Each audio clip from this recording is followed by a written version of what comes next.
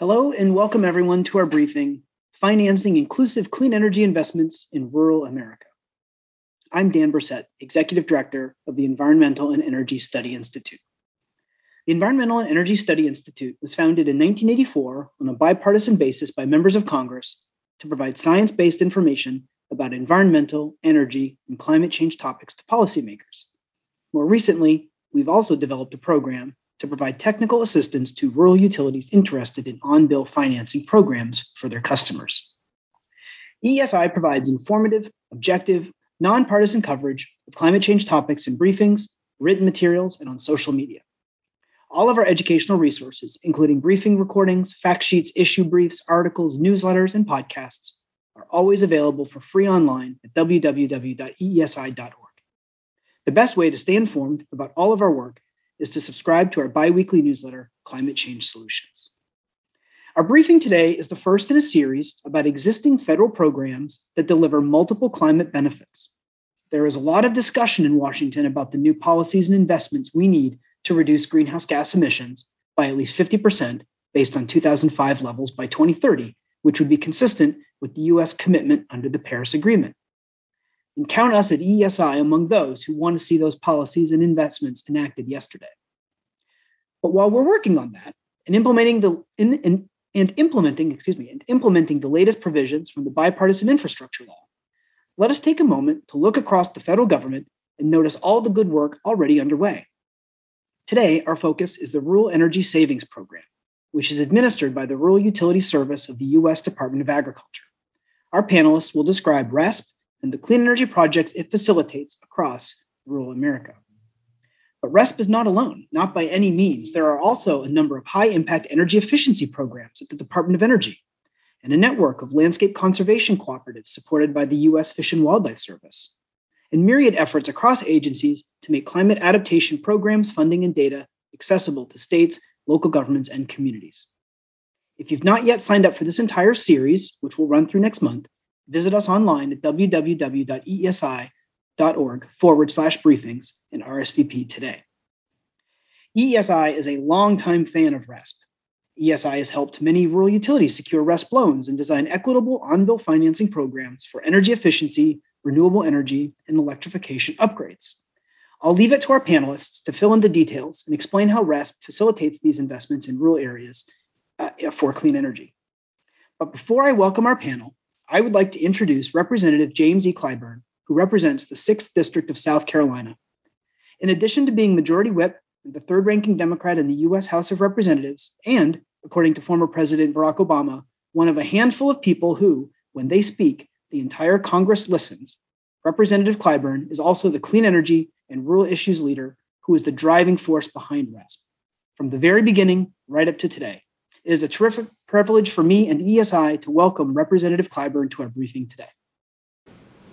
Hello, everyone. I'm grateful for the opportunity to speak with you about the pressing need to make energy affordable and accessible to all communities across our nation. Resources such as electricity and broadband are critical to our everyday lives. There should be no barrier to obtaining these necessities. I have heard gripping personal stories from people in my congressional district having to choose between paying their energy bills or putting food on the table, or even having to buy medications they need to stay healthy. Rural families have explained to me how they face higher costs because their homes lack proper insulation, which they compensate with excess heating and cooling. For example, a constituent of mine, Alicia Smith from Orangeburg County, lived in a double-wide mobile home with inefficient and obsolete utility systems. Her energy bill averaged more than $400 a month. Alicia's story and many others inspired me to introduce the Rural Energy Savings Program Act. I recognize the need for partnership between the federal government and rural electric cooperatives to address and reduce the energy burden of rural households. I have seen the benefits of the Rural Energy Savings Program. In South Carolina, it has provided essential funding to the Help My House program, which has leveraged approximately $1.3 million to reduce the energy burden of 159 households in my district alone. The success of the program led me to include an additional $200 million for the program in the House-passed version of Build Back Better. These additional resources will allow the program to reach more homes and help more people. Programs like the Rural Energy Savings provide a roadmap for how the federal government can partner with rural communities and others to provide much-needed assistance to lower energy costs for the vulnerable. The recently passed Infrastructure Investment and Jobs Act is another example of the work we're doing here in Congress to mitigate the effects of the climate crisis. Federal investments in public transit, particularly in rural communities, will help reduce greenhouse gas emissions. $65 billion has been allocated to upgrade our power infrastructure by building resilient transmission lines to facilitate the expansion of renewables and clean energy, while also keeping costs low. The new law also funds the development and deployment of innovative clean energy technologies to help move us to a zero-emission economy. Our efforts in Congress are aided by the great work of groups like the Environmental and Energy Study Institute, and I'm thankful to have partners like you to help inform good energy policy. I look forward to continuing working with all of you to create more energy efficient society and providing the resources needed for these overlooked communities. Well, thank you, Representative Clyburn, for sharing your heartening and inspiring remarks with our audience today. It's very, very generous of you to join us. We know you have lots of things going on. And I'd just like to also say many thanks to your excellent staff for their advice and assistance in the lead up to our briefing today. Let me remind everyone that we will have some time for questions after our panel, and we will do our best to incorporate questions from our online audience. If you have a question, you can send it to us via email, and the email address to use is ask@eesi.org, or you can follow us on Twitter or other social media platforms at EESI Online. But if you use Twitter, you can send us in a question that way too. Let me introduce our first panelist today. Bob Coates currently serves as an acting Deputy Assistant Administrator for the Electric Program in the U.S. Department of Agriculture's Rural Utilities Service. He is an electrical engineer with a master's degree in the Administration of Science, Technology, and Innovation. Bob has also worked in electric utilities, cable television, IT consulting, and home building. Bob, welcome to our panel today. I'm really looking forward to your presentation. Thank you. I actually cannot start my video. And let me tell you, it's a little daunting going after Congressman Clyburn. But thank you, John Michael, Miguel, Dan, and everyone at EESI for setting up this webinar and also inviting me to speak. I am honored, actually, to be part of this discussion. Next slide, please. Wanted to talk to you a little bit about the Rural Energy Savings Program in general, and then also some specifics. I'm not going to go into a deep dive on this because most of you have already heard about the program, but I want to talk to you a little bit about some of the current events and things that are going on. But it's a relatively new program that started with the Agricultural Act of the Farm Bill of 2014. It's morphed a little bit over the years, actually quite a bit, to the point where we now issue something called a Notice of Solicitation of Applications annually, with the exception of this year because we have not gotten an appropriations bill yet. So we're dealing with just continuing resolutions. The program is still open based on the NOSA from FY 2021. Next slide, please. So this is a RESP overview. And again, I just want to give you a very, very quick overview of the program itself. It is a relending program where RUS, under the RESP program, lends to an eligible borrower. We'll talk about that in a minute. And that eligible borrower then relends to what we call a qualified consumer, which is a consumer that's identified by the eligible borrower. Our funding is 0% interest for up to 20 years. It's really 10 on a payback, but the loan program is for 20 years to the eligible borrower. The eligible borrower then relends that funds for eligible activities, as we call it, at up to 5% for up to 10 years. Next slide, please. So who can be a RESP borrower? It's any power district. You can't see me. Anyway, for some reason, as I say, I cannot show you my video. But a RESP borrower can be anyone within our typical FFB, what we call our FFB infrastructure loan program. There we go. Where we spend or allocate approximately $6 billion a year for electric infrastructure across the co-ops across the country, or an entity primarily owned or controlled by one of those entities, or new in the 2018 Farm Bill, any corporations, states, territories, et cetera, that provide or propose to provide energy storage or energy conservation measures and related services, improvements, financing, or relending. This would also include green banks. Next slide, please. So the program profile is, as of FY 2021, we have 31 approved loans that range in size from $150,000 to approximately $50 million. There is no upper or lower limit to RESP at this point. Average loan size is just less than $7 million as of now. And we do have a lot of approved loans, not only for energy efficiency, but also for renewable energy. We have one full loan for manufactured home replacement, which is a big deal for us, and we're hoping to see some really good things out of that this year. FY 22 funding is currently in excess of $200 million. So we have that at least $200 million available. Next slide, please.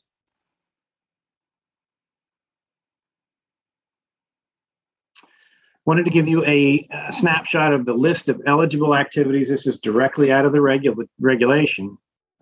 I don't want to talk about this too long. More, I want to talk about this in general. But the most important part of this is number 15, which is other approved activities investments directly related to energy efficiency implementation. The important thing there is this is a fluid document, it's a fluid program. We did not 2 years ago have the ability to lend RESP funding for EV chargers, and now it is likely to be a very, very significant focus of RESP in the coming years. Next slide, please.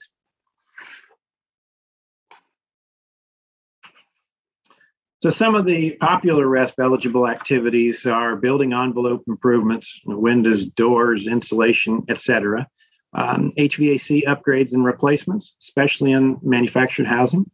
But this is a significant and relatively easy project that can be done to reap a fairly significant energy efficiency benefit. EV chargers, battery storage, solar, and other clean energy projects, both on and off the grid, are also an important part of the program at this point. Next slide, please. So this is actually language from the Consolidated Appropriations Act of 2021, since we don't have one for 2022. But what this does is it gives you information showing that in these appropriations bills, we've actually made adjustments to RESP. These adjustments are only available for the length of the appropriation. We hope that these will actually be incorporated into the Farm Bill or some other act going forward, but we take advantage of these when we have the opportunity. And that would be, for instance, if there are systems out there, and certainly within the co-op world there are, that meet the rurality statute in some areas, but not in others. This provision allows those particular borrowers to include their RESP program throughout the entire service territory.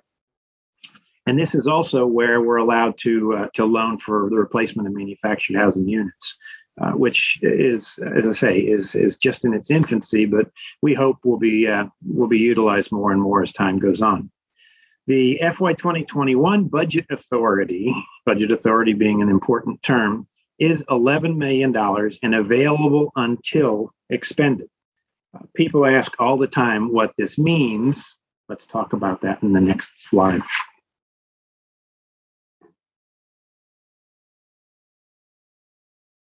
So, what makes up a REST budget? And really, what is budget authority? What is the subsidy rate? And how is it all calculated? Budget authority is not the actual budget. It is government cost, not necessarily the amount of loan funds that are available. So government costs include the cost of capital, because this is a zero interest program, and even the treasury rate is higher than zero at this point, even though it's fairly low. That is the cost of capital that it costs the government to actually run a program like RESP. Operational costs, which is fairly low as well, because we only have a couple of part-time employees, myself and one or two others, that actually run this entire program. And also the delinquency rate for the loans that we have outstanding. And I am very, very happy to say that our delinquency rate for RESP was, and has been zero. We have not had a late payment. We've not had a delinquency at all throughout the entire process of this program, which is wonderful as far as we're concerned. So the amount of budget that we actually have available is the budget authority, which in this case was 11 million for 2021, and divided by the subsidy rate. Oh, I also want to talk about the budget authority is actually broken into a couple of different pieces. Fiscal year funding, which is funding for one or a specific number of years. Congressman Clyburn actually talked about 200 million in the Build Back Better bill. That would have been stretched out over a 10-year period. Okay, so fiscal year funding is if we got that 11 million for just FY 2021. But if you remember, it said available till expended, which means it's no year money. And we are actually allocated that funding until we spend it, or Congress can sweep it back, but they have not done that to this point. So that, again, getting back to the budget calculation, it is the budget authority divided by the subsidy rate. Our subsidy rate for RESP has run up until this year, has been running in the 12 to 14% range. Okay. Let's assume it's 10, and let's assume it's $10 million that we're allocated. So you divide the $10 million by 0.1, 10%, and actually means that we have $100 million to loan out for that particular year. The no year money carries over from year to year. The budget gets transferred back into, using the subsidy rate, back into budget authority. That's added to the budget authority that's being allocated for that particular fiscal year, and then that rolls up into the budget for each year. I mean, currently we have in excess of $200 million available for RESP right now, even without the continuing resolution. Next slide, please.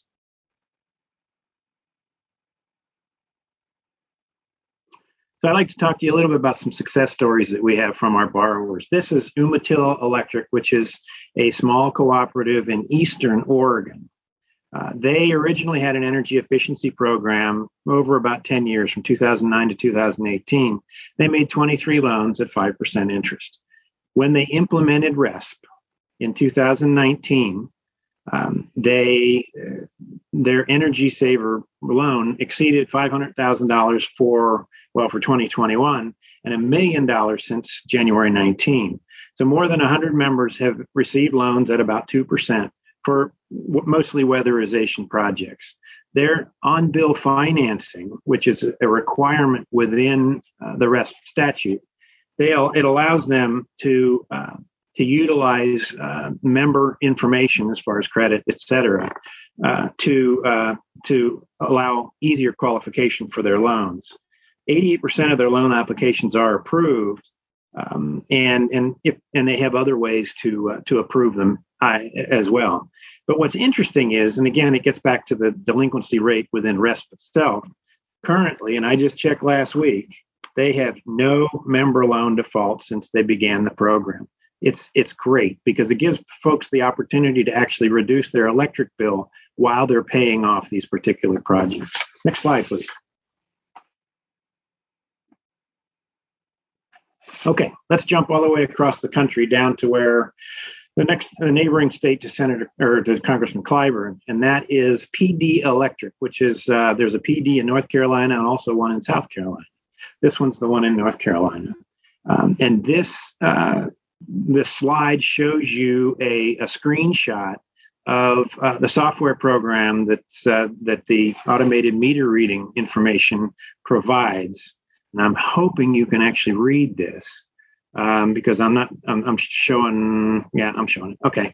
A description of the energy efficiency project, the REST project for this particular homeowner is metal ductwork, which means what was done, a contractor came in and reattached and probably insulated the metal ductwork under a manufactured home. Okay. What the upper right corner shows is the kilowatt hours per degree day of improvement. And long story short, that shows the percentage reduction in their energy usage over time. And that's 38 and change percent. So you can imagine what a home with limited means, what a reduction of an energy bill in the order of 38 to 40% would do to them. And realize Congressman Clyburn talked about a $400 bill. We hear regularly of people, again, this is in North Carolina, that have bills at summer and winter in the order of $700. So 40% of let's say $400 is still on the order of $160 a month, which provides a lot of extra food and or gas for a particular family. Next slide, please. So I just wanted to wrap up by giving you some energy efficiency benefits from three different perspectives. Okay, from the consumer perspective, obviously there's reduced energy costs over time, and also an increase in quality of life. If you're living in a dwelling that is drafty, has poor or broken windows, doors, poor insulation, etc., the inclusion of that with the ability to do it over time truly increases the quality of life for those dwelling in that unit. From the cooperative perspective, it helps to reduce the actual peak load on the system. Peak power is very, very expensive. I have a house on the Northern Neck Electric Co-op system in very eastern Virginia. And it gives us the opportunity to reduce our energy costs, but the peak can be up to $3 per kilowatt hour. So another piece of it from the cooperative standpoint is to reduce infrastructure costs. If you can reduce that peak, that means you don't have to push as much power down the line. You don't have to update it as often. To the society, it is the opportunity to improve decarbonization through energy efficiency measures. Because in reality, the coal is about 30% efficient. If you can reduce that by 1 kilowatt hour, and effectively you've reduced the carbonization by 3 times that amount. And it also reduces impact on social programs, providing energy assistance, healthcare, and also schools. Kids that are more healthy have more of a propensity to actually go to school. I yield back my time to you, Dan. I'm done. Thank you. Thanks, Bob. That was a really excellent way to kick off the panel. And for folks in our audience, you were just given a very concise overview of a program that can get a little complicated. So if you want to go back and revisit any of Bob's slides, thankfully, everything will be posted online at www.esi.org. You can also go back and watch his presentation again. RESP is a great program, but the explanation you just heard about credit subsidy and budget authority, all that stuff was gold. So it's a great way to kick off the panel. And now we will hear from Doug O'Brien. Doug O'Brien is the president and CEO of the National Cooperative Business Association, CLUSA International, where he works with the cooperative community, both domestically and internationally, to deepen its impact on individuals and communities. NCBA CLUSA is the primary voice for cooperatives in the United States that use the cooperative business model to empower people in their businesses and communities. Previously, Doug led the work of the White House Rural Council and served in top positions at USDA Rural Development. Doug, I'll turn it over to you. Dan, thank you. And thank you to the entire EESI team. It's great to be part of this conversation. Wonderful presentations already by Congressman Clyburn and Bob, and I'm looking forward to the presentations from my other colleagues here. So much so that I'm going to be pretty brief. I just want to make a couple points with a few slides here about setting a little bit more context. So the 2 points I'll be making are going to be, why cooperatives, and just a little bit more about what are cooperatives. And then I want to follow up on that last point that Bob made, and a point that the congressman made so eloquently on what RESP can really mean in terms of the quality of life for rural households, and in particular, low-income rural households. As Dan mentioned, NCBA CLUSA is the apex association for all kinds of co-ops here in the United States. So in our association, we have rural electric cooperatives, we have agriculture cooperatives, food co-ops, worker co-ops, housing co-ops, et cetera. And our job is to advocate and promote for the cooperative business model. And let's talk about the just set a quick context on co-ops here in the United States. You on the screen there, a number of data points. I'm just going to point to the ones over on the right-hand side there. In the United States, there's maybe 65, maybe 70,000 establishments that are cooperatives, cooperatively owned. I'm going to talk a little bit more just what does that mean, but want to talk about electric co-ops. They power about 20 million homes, schools, and businesses across the United States. So co-ops are not a marginal idea. They really have gone to scale for rural electrics, for agriculture, for credit unions, and other places. In fact, so much so that 1 out of 3 people in the United States are a member of a co-op. And next slide, please, Dan. So, co-ops are they're businesses that are owned and controlled by the people who use the business. In the case of rural electric cooperatives, those are consumers, they're households, they're businesses, they're farms in rural places. They are the members of the business. And through a democratic process, democratically elected board, these rural electric co-ops are controlled by the people who use them. And then and they benefit the people that use them. And what are those benefits of cooperative ownership? First, they meet needs that many times private markets and government programs don't meet. So they're solution machines that otherwise, that the public or private sector is not meeting. We see data that co-ops tend to survive at a greater rate, over a longer period of time, because co-ops have a longer vision. They don't have a financial quarter type of horizon. They're looking at the long-term interest of their members, given the nature of the entity. We also see that co-ops, they have a better economic multiplier in local economies. It makes a lot of sense because the people who own and get the benefit of those co-ops are right there in the community. So obviously you're going to get better community impact relative to firms that are owned and controlled by outside entities, outside investors, et cetera.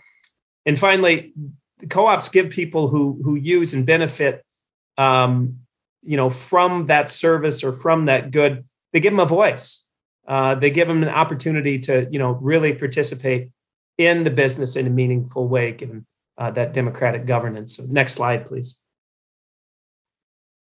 Just a few numbers. You saw one already. There's 20 million businesses and households that are served by rural electric co-ops. There's more than 900 rural electric cooperatives across the country, make huge contributions to local economies, contribute $88.5 billion nearly to the U.S. GDP annually. So just a few numbers there. You can check those numbers out later as we've already posted those PowerPoints. Next slide, please, Dan. All right, so you saw some numbers. I like maps. Take a look at this map. Who and where are served by rural electric co-ops? 56% of the nation's landmass. Certainly up through the spine of the country, almost all of it. And then as you move towards the coast, some significant coverage, but not as universal. But really a significant coverage by these member-owned utilities. Next slide. So this is an important one, and I'm hoping that the next slide, at least on mine, Dan, there it is. Here it comes. Oh, that's interesting. It's switching back and forth there for me. But I'll make the point very quickly. Imagine these two really important maps come together, that electric co-op territory that we've already seen, and then the high poverty territory. And you'll see that there's a very significant overlap. That is, most of the high poverty counties in the United States, the vast majority are rural, and the vast majority of those counties are served by rural electric cooperatives. Why is that important? Next slide, Dan. Okay, just a couple data points here that I want to dig into. The energy burden as a percent of household income. The national rate, about 3.3% of household income goes to the electric bill. In rural, it's about 25% higher, which is a lot, right? So that's 4.4% of that household income. And then low income is nearly 3 times the national average for the energy burden, and that's at 9%. And we know, and we've heard already some specific examples from Congressman Clyburn and Bob that number can be a lot higher for some households, particularly those. There's data that shows that older people, that BIPOC communities, that renters and those who live in manufactured housing, that percentage of their income can go well over 9, 10 into the double digits. Now, those are just numbers, but what does that mean? Those are dollars, particularly in these low income households. Those are dollars that are competing for food.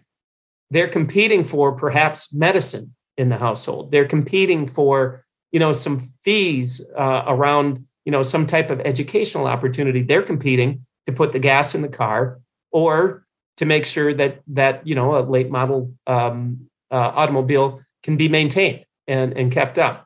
And so, so that folks can get to their job and to school and to the hospital, et cetera.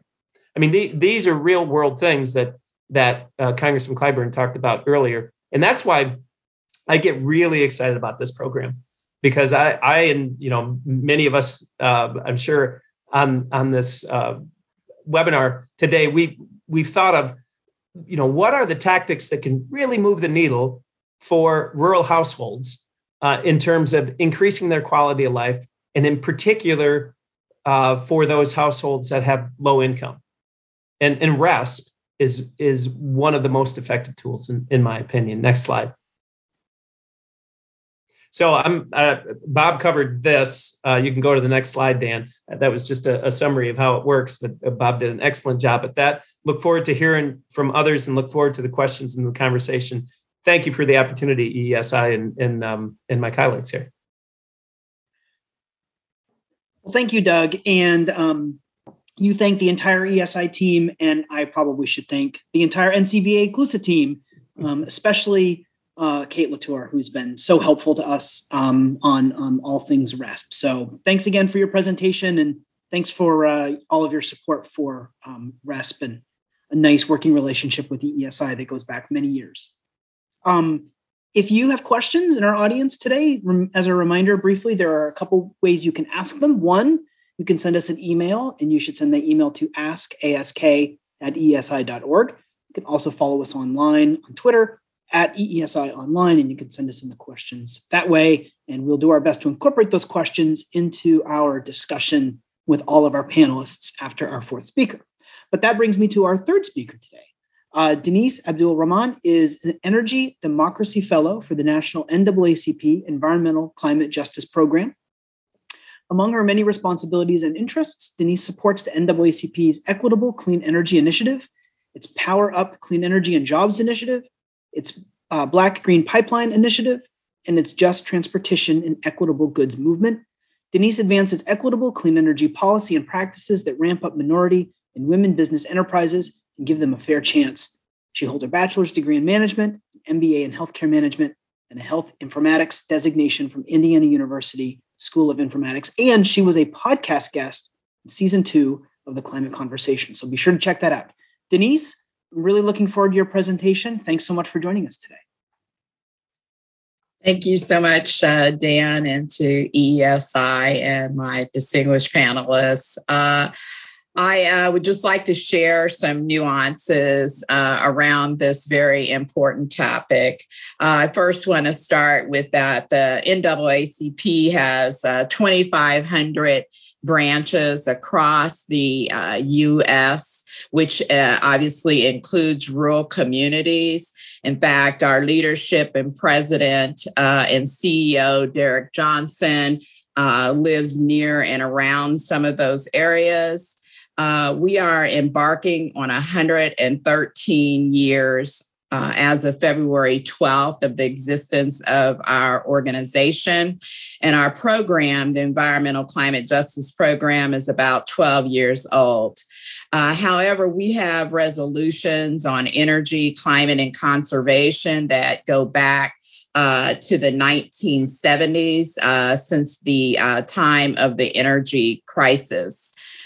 Some of how I want to present is always human-centered and just noting that we believe that energy is a human right, so no one should die from the cold or of the winter, and nor should they die from the heat from the summer. And just visually here, this is our chairwoman, Kathy Eglin, who lives in Mississippi, who recently deployed solar on her home and also made her house a climate efficient home.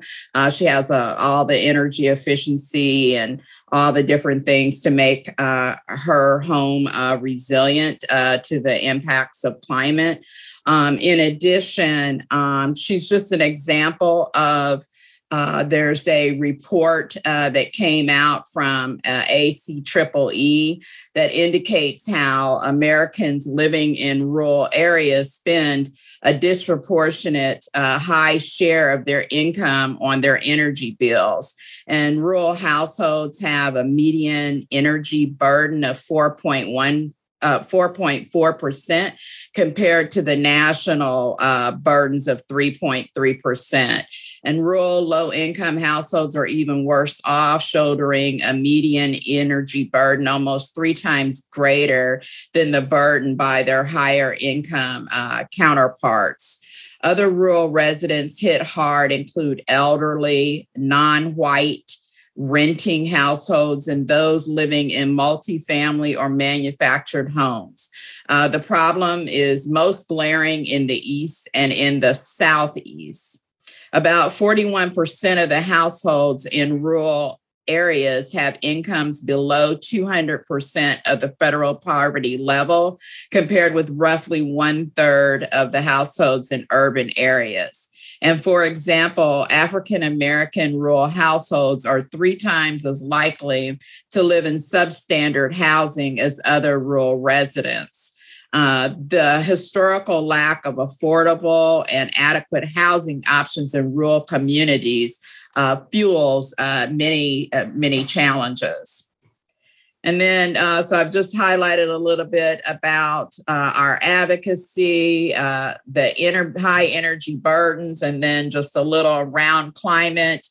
According to our NAACP Lights Out in the Cold report, states that nationwide have annual temperatures that have been rising over the last 50 years. The hottest parts of the country include Texas and the Southwest, and Florida have already experienced large increases in extreme heat days, 90 degrees, 95, 100. And extreme heat, when paired with rising humidity levels, makes blistering hot days more dangerous.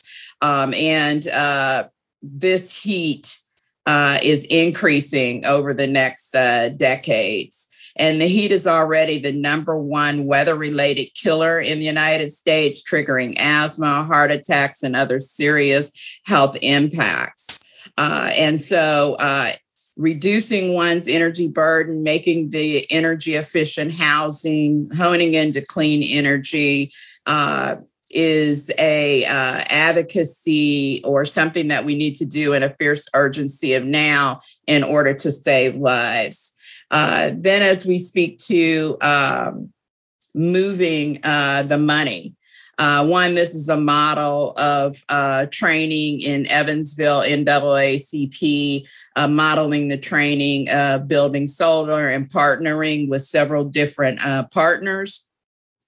And as we think about the moving of the money, that yes, there are many job opportunities for just transition in this clean energy space, wind, solar, geothermal, and energy efficiency, which energy efficiency is the highest growing industry in this clean energy realm. And also, we do not want to forget electric vehicles and the placement of their charging stations equitably in disadvantaged communities.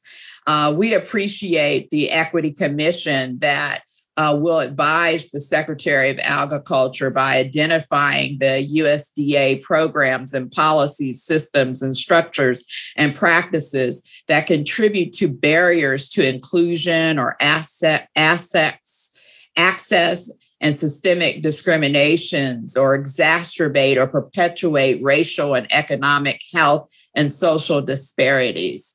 This is a keen opportunity to ensure that the Rural Energy Savings Program funding and the infrastructure funding and the Build Back Better soon-to-be funded program make their way to these disadvantaged communities. We need accountability to ensure that the low-interest capital makes its way to communities that need it economically for their ability to be resistant to the impacts of climate and to support their ability to thrive so that they can work, play, and worship. Thank you. Thank you, Denise. It's great to see you today. I really appreciate your presentation. And as a reminder, if you want to go back and revisit Denise's remarks, or if you want to go back and revisit any of the slides, either from Denise or any of our other speakers, everything's available online, www.eesi.org. Also, Denise and Doug both mentioned a study by ACEEE. That, of course, is the American Council for Energy Efficient Economy. Their rural report is a resource that I think we turn to all the time. And if you are interested in a little bit more about where those energy burden numbers come from, you really can't go wrong by visiting the American Council for an Energy Efficient Economy. They've done really, really good work on that topic. Our fourth and final panelist today is Travis Neal. Travis is a certified public accountant and the head accountant at Orcas Power and Light Cooperative, which serves the San Juan Islands in Washington State. Travis was instrumental in 3 successful OPALCO applications to RESP, totaling $47 million. The Switch It Up program at OPALCO is on the leading edge of equitable on-bill financing program design for beneficial electrification, on-site solar, battery storage, electric vehicle charging, and community solar. Travis joined OPALCO in 2015 when he moved to Orcas Island from Seattle with his wife and son. Travis, welcome to our briefing today, and I will turn it over to you. Thank you, Dan. Can you all see my screen okay? I just want to double check that we can see it. I can see it, and I can hear you just fine. Great. Well, yeah, thank you, Dan. Thank you, John Michael, Miguel, everybody at EESI. You'll see more why. I have a lot of reasons to thank you all at EESI. I've loved these great presentations so far, and it's an honor to be here and be included among all these great presenters. Wonderful lead-in from Congressman Clyburn and great overview of the REST program from Bob. I really appreciated hearing all of that.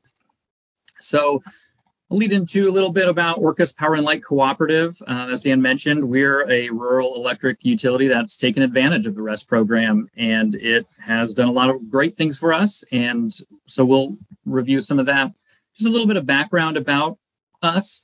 We have been an electric utility since 1937, serving San Juan County in Washington State. You can see a few of the images here. We are a very rural, sort of isolated as well, county off the coast of Washington, sort of northwest of Seattle, you can see. And we're very small. Bob mentioned Umatilla was a small cooperative. We are maybe a tiny cooperative then. We've got 15,000 meters, 238 gigawatt hours purchased power in 2021. And since 2015, we have had a for-profit broadband subsidiary that's sort of piggybacked off of our own fiber optic backbone grid, connecting our own grid together with smart devices. And one of the unique challenges of our service territory being very rural, we also have 15 distribution submarine cables and 10 transmission submarine cables, which increase the cost of our power quite a bit. Those are very expensive infrastructure to lay in and replace. And they do last a while, but they cost a lot when we do have to replace them. So that's a little bit about us. And so because of that reason, Opalco was hungry for a program like RESP. And when it finally came along, I think we were one of the first to jump on the opportunity because it was exactly where we were trying to go with our utility. Having a fiber optic broadband subsidiary just a few years earlier, we were really going down this road of figuring out how we can embrace beneficial electrification, resiliency in our community, also help our community out. San Juan County happens to be, of the 3,060 counties in the United States, I think the last data I have from the Economic Policy Institute is we're number 37 in income inequality. And what that means is there are a lot of wealthy, high-income folks out here. You can sort of see how there's a lot of waterfront available, but that also means there's a lot of poverty here. And we're not a persistent poverty county, but because of that, we're a high tourist location, and there's a lot of working class folks that the utility can really benefit by sort of being an instrument of change and benefit to their life. So we'll talk about the Switch It Up on-bill financing program. And so Opalco, we're turning 85 years old this year in 2022. It took 82 years for us to start on-bill financing. And we did that with the help of RESP. As I said, we were one of the early applicants and received $5.8 million initially to begin our on-bill financing program. And at that time, I realized, okay, now we've got to have an on-bill financing program. What do we do now? And I actually Googled just how to create a non-bill financing program. And that's how I found EESI and got in touch with John Michael and Miguel. And with their help and collaborative efficiency, we were able to design a really awesome on-bill financing program that since 2019 now has, as you can kind of see, we've financed over 220 energy efficiency projects for our members for over $2 million. Appetite is high. That initial $5.8 million is going fast. It's going to be gone before we know it. And so since then, we've applied for and been successful in, and now we have around 47 million aggregate of RESP funds available. And with that, we're really, really excited to expand our programs. We started out only financing really ductless heat pumps, heat pump water heaters. Being in the Northwest, we are a winter peaker, and folks' heating is a large part of their energy cost. Paired with that, there's no natural gas out here. Fossil fuels are another primary source of heating for a lot of homes, and those are expensive. Propane has to be barged out here. It's not down the road, so there's all these other shipping costs sort of that increase the cost of living in the county here. So electricity, it really is by far the best use of heating and the biggest impact that we can have to lower our members' energy bills. Overall energy burdens, not necessarily electricity costs, because our program was initially focused on beneficial electrification. So we're trying to move folks off of propane and onto electricity so they could save money, especially by having a ductless heat pump water heaters. These things are all have great impacts in our community. We were, as Bob mentioned, we were one of the few co-ops that we applied for and sort of asked if we could finance sort of the last mile fiber to the premise with an energy efficiency bundle. The way that we saw the demand within our community and the devices that we wanted to finance were in-home battery storage and sense energy monitors and Wi-Fi controllers for the ductless heat pumps that are going in the heat pump water heaters. And as we're in the process of changing out our meters to AMI meters, we want to have that ability to have that two-way communication with these devices in the future. And due to the limited internet availability in the county, it's really not possible without a consistent internet connection. And so the ability to finance just that last fiber drop, as long as we're pairing it with some energy efficiency measures, that has a huge impact. And now that house is primed for the future of where we're going to go. Whether they have just a Wi-Fi controller for their ductless heat pump, whereas in the future they can have a smart EV charging station that can have two-way communications with our AMI meters, and they can be in part of other incentive programs that we'll develop in the future, especially as it relates to in-home battery storage and residential rooftop solar. If we can use those assets, they can benefit as part of these programs. That fiber connection is absolutely critical for greater energy efficiency savings for all our members in the future. And community solar is a big piece, and I'm really excited about that. That's huge. You see a picture of our first community solar array on the screen here, and this was a great project. But one of the things that limited us was that we didn't have a mechanism for low to moderate income members to participate. There was a small carve out of the array that directly benefited low to moderate income members, about 10% of the array. However, if our members wanted to invest in that community solar array, they had to pay for that and they had to come out of pocket for it. And in a lot of cases, that's not really applicable, or it's not available to them. So we're currently in the middle of building another microgrid with a 2 megawatt community solar array that should be constructed in 2022 here. And I'm really excited to have the ability to on-bill finance community solar subscriptions and at 2% interest. That's one thing I didn't mention about our program is we were able to design the on-bill financing program in such a way that it really lowers our administrative burden, and we're able to offer financing at 2% interest, even though I think initially we had the ability to go up to 3%. Recently, we have the ability to go up to 5%. We're still at 2%, and it's working okay for us so far.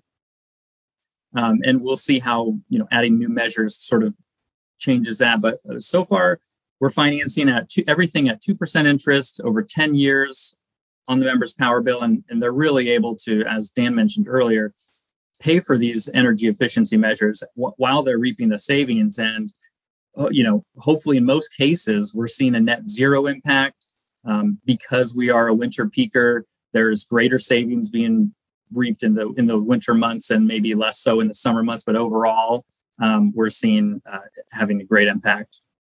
And we're also expanding and financing our first weatherization measures. So we've started doing insulation. We've got our first application going through there as well. So it's It's been absolutely transformative, as you can see, about what our members can do, the ways in which they can save money, improve their homes. And, as I think Bob mentioned earlier, in terms of defaults, we financed over 220 projects now for 220 different members.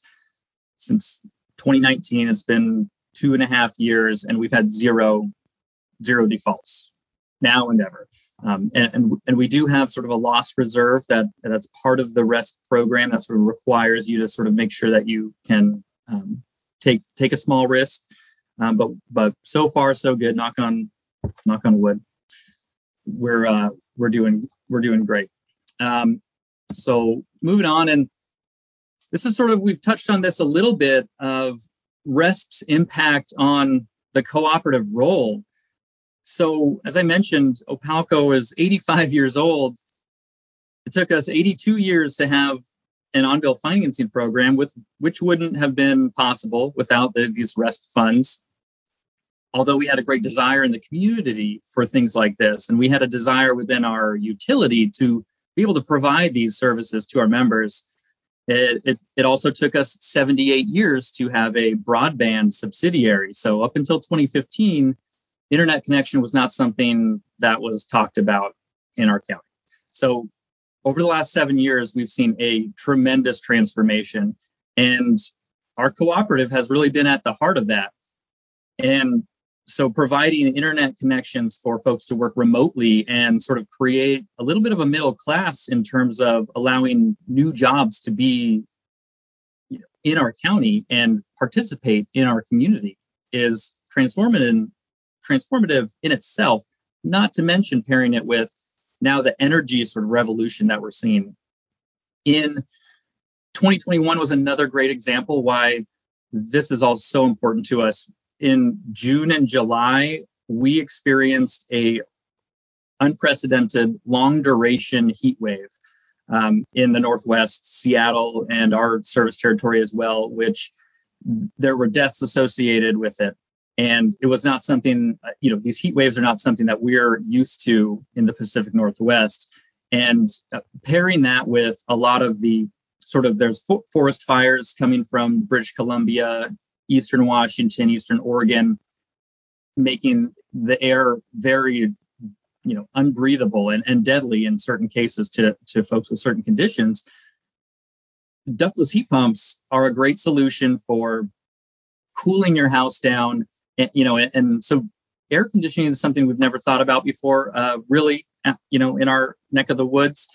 But it sure is now. And on top of that, also in 2021, at the end of December, we experienced another long duration, unprecedented cold wave, a freezing wave, I guess. So I grew up in Seattle, been in the Pacific Northwest my whole life. And I just remember thinking, I've never seen anything like this out here before. We were in the teens for a week or more at a time. And maybe that's one thing at other places in the country. But when your homes aren't equipped for that and your people aren't used to that and we're just not ready to expect it, heating and controlling your energy bill during that heating so you don't have outrageous all of a sudden kilowatt hour usage or propane usage is really important. So the changing world and the changing it's just something that we're really trying to be prepared for. And RESP is allowing us to position ourselves for the future. And I also wanted to touch on the way that we're able to utilize RESP to increase equity and inclusivity within our community. I mentioned that about with our community solar array, how low to moderate income members weren't really able to participate if they couldn't afford to pay for it in cash. Well, now they can. And, so now they can have solar and they can be part of the overall energy community and changing the landscape and be an active member in the change. And without RESP, it just wouldn't be possible without the funding for our on-bill financing program.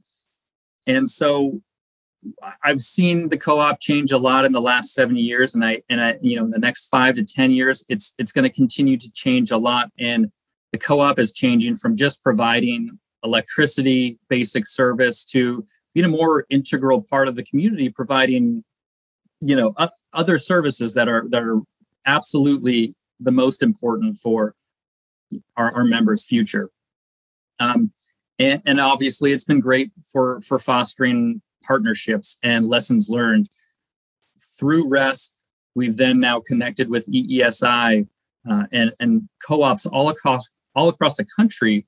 And we're talking about on-bill financing programs and innovative ways to use RESP funds that might be possible now, or maybe we need to ask for, permission and sort of understand, is this possible within the bounds of the RESP program? And so we're starting to see that come out, and that just helps everybody. It helps everybody across the country. It's certainly helped Orcas Power and Light Cooperative. We then have in turn helped numerous cooperatives across the country and have shared lessons learned and best practices.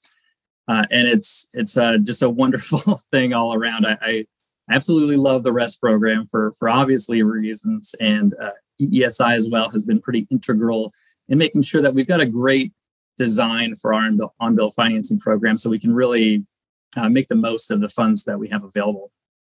And with that, I just think I want to wrap it up, and I just want to thank everybody again for having me here. It's been an honor, and happy to participate and help other co-ops if in any way possible, if anybody has any questions. So that'll say thank you, and that'll be my time.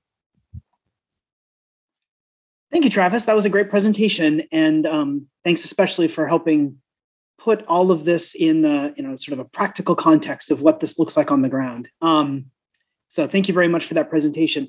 While our panelists turn their videos back on, you heard a couple names tossed about over the course of our panel today. One of them you heard was Miguel. That's Miguel Yanez Barnuevo. He is a colleague of mine at EESI. You might remember him from co-moderating the Green Banks and the National Climate Bank briefing last year. You also heard the name John Michael, and that's John Michael Cross. And John Michael will be joining us to lead our Q&A today. John Michael has been with EESI since 2011. He works on our on-bill financing program, our energy efficiency, beneficial electrification, and helps folks like Travis coordinate with folks like Bob and sort of makes the magic of on-bill financing a reality. So John Michael, I will mute myself and turn it over to you to lead our Q&A. Thanks so much. Great. Thanks, Dan. And thanks to all our speakers. Yeah, my name was thrown around way too much for my liking. But I've enjoyed working with you all for a number of years, and honestly, you guys do all the hard work. I just check in with you every once in a while and point people to you to answer the hard questions. So with that, let's get to some more questions. So I think I want to start off today by asking something that honestly a couple of you have already touched on, but it'd be good to dive into it a little bit more. So two big issues for rural America are job creation and broadband expansion. Could you touch on how the issues we're discussing today connect with these important topics? And this question's open to anyone and everyone. John Michael, you want me to go first? Yeah, I don't want to take up any more time. I feel like I sort of touched on this a little bit. It was definitely part of our plan, and it is part of our plan going forward. So I'll leave it to you guys. No, I think you did a great job, Travis. And the work that you do is really a poster child for what we've tried to do with RESP. You've done a spectacular job of turning what was a pretty fledgling program into something that really is it exonifies what it is that I think our Congressman Clyburn and all the others actually intended to do. But getting back to the focus of the question, John Michael, job creation was certainly a focus under RESP. I mean, it's not specific to the 8-page statute that is the RESP statute, but clearly it was intended because the goal was to enhance the local economy in a manner that also included energy efficiency. And to that point, it was designed to provide funding for local tradesmen, companies, et cetera, to have the ability to do work that's critically important in many of these rural areas that otherwise would not have been done because money wasn't available for it. So the opportunity to basically pay over time is very, very critical to many of these important projects. As far as broadband expansion is concerned, the USDA, and more specifically Rural Utilities Service, in addition to many other programs within the USDA family. But the Rural Utilities Service has two different areas that address broadband as far as loans and or grants are concerned. One is our telecom program, our broadband program, which is frankly the lion's share of funding that our Rural Utility Service offers. It's primarily for infrastructure, and can be used for everything from the internet to television to telemetering to whatever. It's pretty much an open program. Must be in rural areas.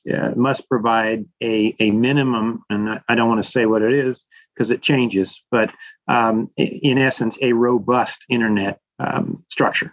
Okay, the Rural Utility Service electric program also has the opportunity to loan for fiber, for the co-op's use, and in certain circumstances, as long as we don't try to provide loans that compete with each other for all intents and purposes. There's more detail than that, but at this level, we'll stay there. We can also loan up to 15% of our electric program funding for infrastructure. RESP, as Travis so eloquently said, has a very, very small component to it as an eligible activity for fiber drops, all behind the meter, and specifically for enhancement for energy efficiency.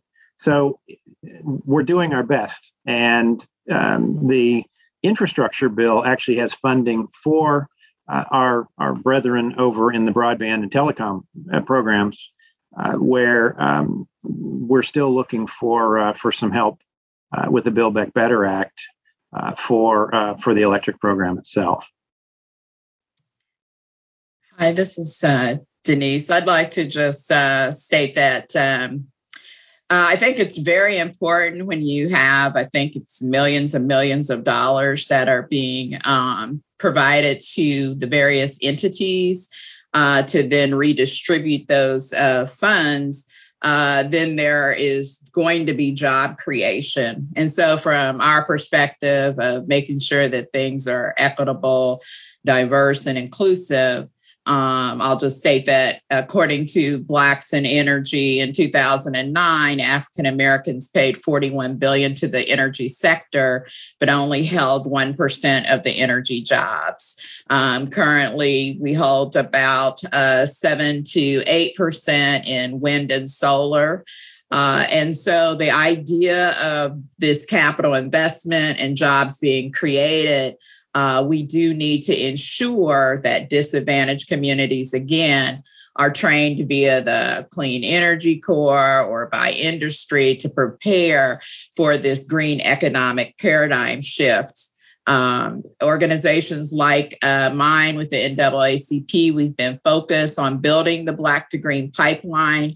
We've been powering up jobs, doing demonstration models in Indiana, California, Colorado, to show having partnerships with unions and training institutions, and creating principles around how these jobs training need to be deployed, whether it's rural or urban alike, and ensuring that the policies and practices line up and ensuring fair chance. as well for those returning citizens or formerly incarcerated. So it can make all the difference in people's lives. And so, yes, this investment in dollars is extremely important. And in regards to broadband, this is slightly connected. In the model we did in Evansville, people didn't have access to internet, especially during the pandemic. And the libraries had limited hours in order for them to access the internet. And so I just cannot imagine that they had challenges. I cannot imagine someone trying to secure a job and not have broadband access. And so certainly that is keenly important, and the jobs that come along with that. Thank you.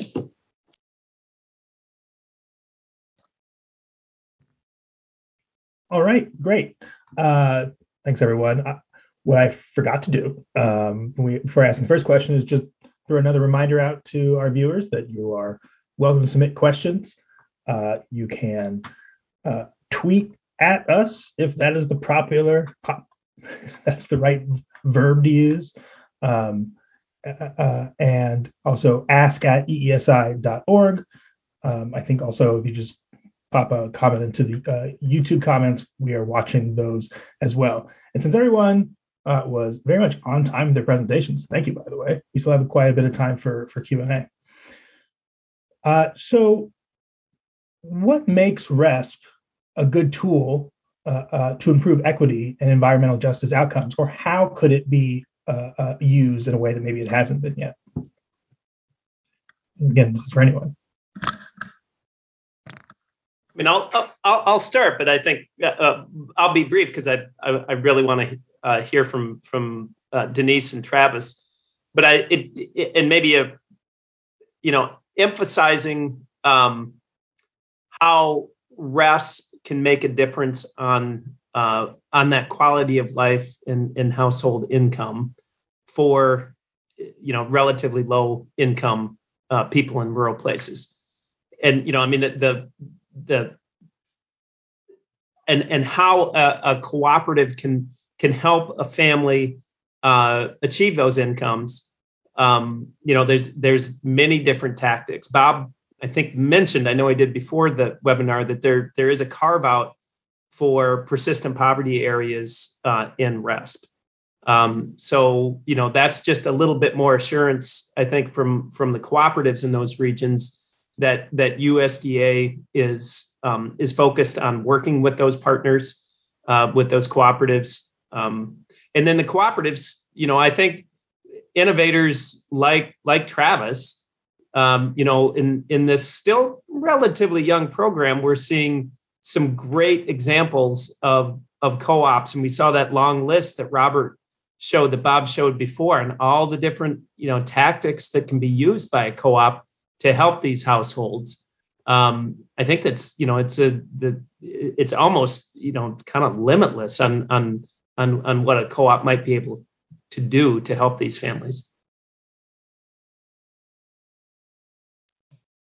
Denise, I think, the program offers 0% interest. It has favorable 20-year term. I think the opportunity to have an equitable and environmentally just outcome is plausible and can be put in, the tool basket of options. However, and anytime you can have someone be able to obtain inclusive on-bill financing. So if these utilities receive these funds and then they offer like an inclusive on-bill financing program, then I believe that shifts, access to different groups of people that may not normally have access and the ability to make their homes energy efficient or be able to access solar on their rooftop, or to be able to participate in a fair and just model of community-owned form of solar. But certainly the resources that are going to these corporations, to states, territories, subdivisions, agencies, municipalities, people utility districts and to cooperatives and so forth. I think it just depends on whether there's a accountability metric to these entities that are receiving these resources. It would be good to create some kind of a guidance document if it doesn't already exist, one that ensures that 40% of these resources go to disadvantaged rural communities, and reserving and setting amount that ensures that certain people who are suffering from high energy burdens, high unemployment, groups that are on the front lines of environmental injustice, that are suffering from the climate changing, are actually obtaining access, so that we don't have this great energy divide, so we don't further wane people into energy poverty. It is possible, I think, also as another option to cooperatives, as if they make, according to a report by Institute of Local Self-Reliance, there's only about 4% of people of color, African American, that even serve on these cooperative boards. So if these boards were to become more diverse, it could be that more diverse thought leadership will also help to ensure that these dollars get to disadvantaged communities. Thank you. Yeah, and I'll tack on just briefly. I know I mentioned this a little bit. When we first started our automobile financing program with RES, equity wasn't really a consideration of what we thought the impact that we were going to be having. As I mentioned, our county is in the top 1% to 2% of counties in the country for income inequality. And the statistics are interesting, and they don't tell the whole story, because a lot of that income that is there on the other side, that top 1%, does not live in our county year round, or contribute as part of the community very often. It's very much summer homes, perhaps, and think vacation rentals or things like that occur. So, and since we started financing sort of these heating projects in particular, because our heating bills in the winter time can be quite high, because that is when we peak.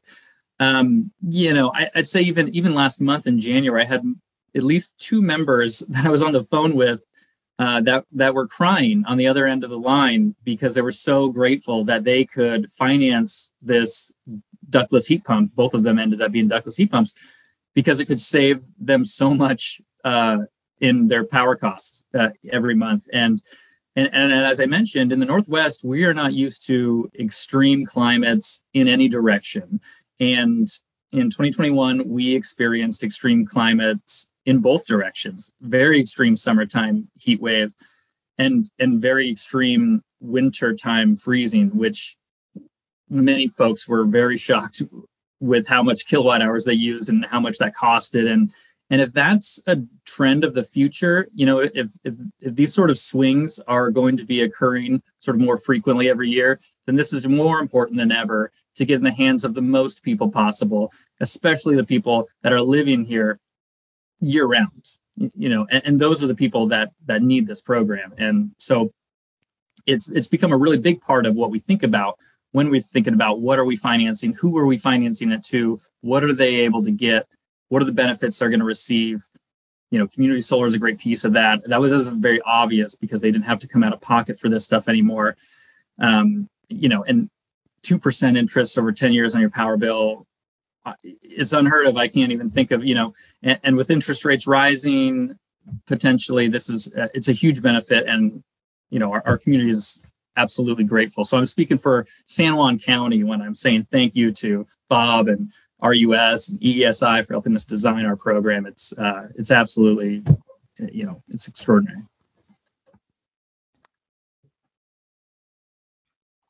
There we go. Okay. Let me speak in a little bit. I think some of the best that I've seen as far as equity and environmental justice are the presentations or the videos that both EESI and ACEEE did related to South Carolina. If anybody wants a real reason to go to work every day, and trust me, those of you that work for the government know that it can be a little difficult to work here sometimes. I mean, I run customer service, data calls, FOIA requests, all of that stuff in addition to RESP. And we become a pincushion for a lot of people on a daily basis. So when we get positive feedback, like Travis has gotten over the last couple of years or last couple of weeks, it's very valuable to my staff and myself. And those videos that were put out by both EESI and the ACEEE are impactful, powerful, and provide, in a nutshell, better than any of us could ever do, the impact, the positive impact that these types of programs have on individuals, especially in manufactured housing. I'm on a panel right now to work to expand the government's role in the replacement of manufactured housing and finance and all kinds of other issues that, as an engineer, I'll be honest with you, I didn't focus on until recently. But it's really amazing how much these poor people have to pay because they're in a situation that they probably didn't get there on their own volition, but either because of health issues or something else, or the whole economic situation of 2008, 2009. Many of these folks are still there. They'd love to get out, but they're very concerned and frightened, frankly, that they don't want. They're in a situation now that they can deal with. And many of them are very reticent to replace a manufactured home, for instance, because they don't want to secure any more debt. So we're all trying to work on ways to improve that, and hopefully we'll come up with a solution that works in the next year or two. So that words not working today. It's okay. I'm only moderating a panel. So looking ahead to the next few years, this is a question we received transitions from what Travis and Bob, you were saying. What trends do you see in rural America that might lead to more opportunities to take advantage of RESP? Any challenges? And then just quash maybe a couple questions together that we've received, as well as maybe, Bob, this is mostly for you. Like, what all can folks take advantage of with RESP? There's plenty of eligible measures that haven't. I'm not aware of an application that's been in for yet. It's a pretty wide range. Right. I mean, you get more ideas in from applicants. RESP can be doing a lot more things over the next couple of years. Let me answer the last question first. Travis and numerous other of the RESP borrowers, applicants, and those that are interested in RESP have come in with questions of, can you do this? Can you do that? EV chargers is a big one. I can tell you that there's a huge move afoot, again, with the infrastructure bill, primarily under the guise of DOE and DOT, to put an electric vehicle charger system across the country. We are involved in that because, as Dan said, and Doug as well, the rural footprint is way larger than the majority of the lower 48 and also Hawaii and Alaska. And we've got interest in both of those states as well. So we're trying to utilize RESP funds, in addition to all the grant funding and everything else that's coming out of this current administration, to improve the quality not only of life, but also the economic quality and everything else that's associated with our rural communities. I mean, that's what the USDA does, and the Rural Utility Service, especially when it comes to the utilities that serve these particular communities.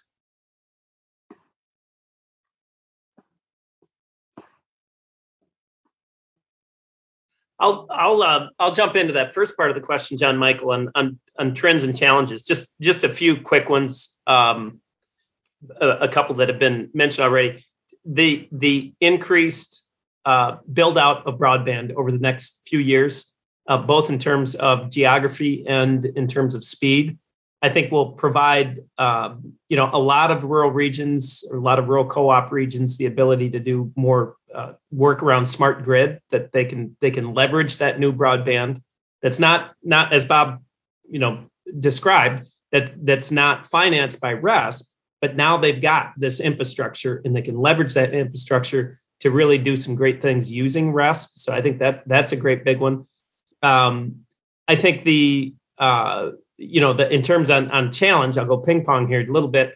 In terms of a challenge, the sad fact is that, and I mentioned this before, that I think well over 80, maybe even 90% of all persistent poverty counties are in rural America, with many of those being minority majority, Native American, Black, Hispanic, counties. And as the country continues to look for really tangible ways to deal with inequality and inequity, I think RESP will be a tool that people can recognize as one that can be really effective. And then the last thing I'd say in terms of an opportunity over the next few years is, I think RESP is starting a snowball effect. Now we know that RESP now has been around for a number of years, and there's some great examples, many of which we pointed to, and Travis really brought to life, a recent one. But I think this is going to be one of these kind of programs that once the field, and in this case, rural electric cooperatives and other municipalities, see how people are using it in real examples, that it's going to go faster and faster. And I'm really excited about that.